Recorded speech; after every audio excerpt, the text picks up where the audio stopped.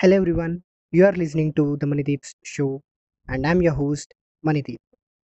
Thank you for tuning into this episode of the podcast. And in this episode of the podcast, we'll talk about similarities between Greek and Indian mythologies.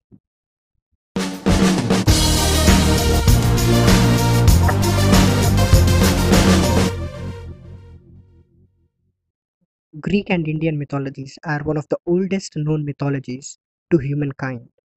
And now, in this episode of the podcast, we'll talk about the similarities between Greek and Indian mythologies. Even though there is no established connection between these two mythologies, there are similarities which can't be neglected. In this episode, we will talk about the similarities between Greek and Indian mythologies. First one, Rishi Kashyap, father of Devas and Asuras. An interesting fact is that in both these mythologies, good and evil are fathered by the same person. In Indian mythology, Rishi Kashyap is the father of both good and evil, also known as Devas and Asuras. Kronos, father of Greek gods and Titans. In the same way, the Olympian gods and the Titans were both fathered by Kronos. But the small difference between Greek and Indian mythologies is Kronos himself is a Titan and also the king of Titan, and his children are gods who are more powerful than Titans. We can say that Kronos is the father of both Titans and gods. Third, Krishna and Kamsa.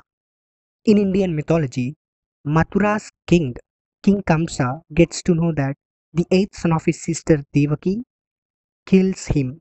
So Kamsa imprisons Devaki and her husband Vasudeva and starts killing their children. But somehow Vasudeva protects his eighth child, who is also known as Krishna, and later Krishna comes back to kill Kamsa. Kronos and Zeus. In a similar way, Kronos becomes aware of the prophecy that he will be overthrown by one of his children. In order to escape from his fate, he begins to swallow each one of his children as soon as they are born. But when the sixth child, Zeus, is born, Rhea, Kronos' wife, makes a plan to save the baby with the help of Kronos and Rhea's mother, Gaia.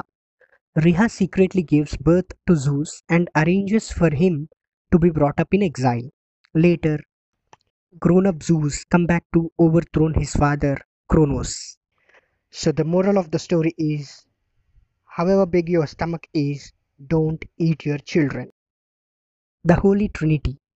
Hinduism has its three supreme gods: Brahma, the creator; Vishnu, the protector; and Shiva, the destroyer.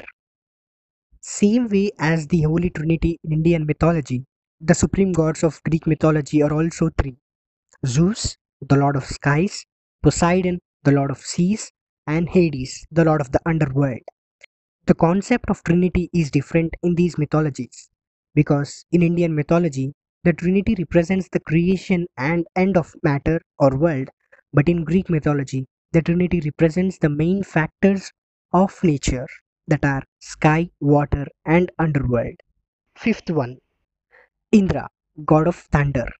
The Rig Veda proclaims Indra as god of thunder, who rides a grand chariot and lives on Mount Meru in Swarga. He uses the thunderbolt as his weapon to create rain and thunders. Likewise, Zeus is also Greek god of thunder. Zeus lives on Mount Olympus, which is also home to other gods as well. Zeus is also uses a weapon which is similar to Indra's weapon. Zeus also uses a thunderbolt by which he creates rain and thunders. These are the similarities between Greek and Indian mythologies, and in the next episode we will discuss about some more similarities between these two mythologies. Stay tuned. Until then, take care. Goodbye.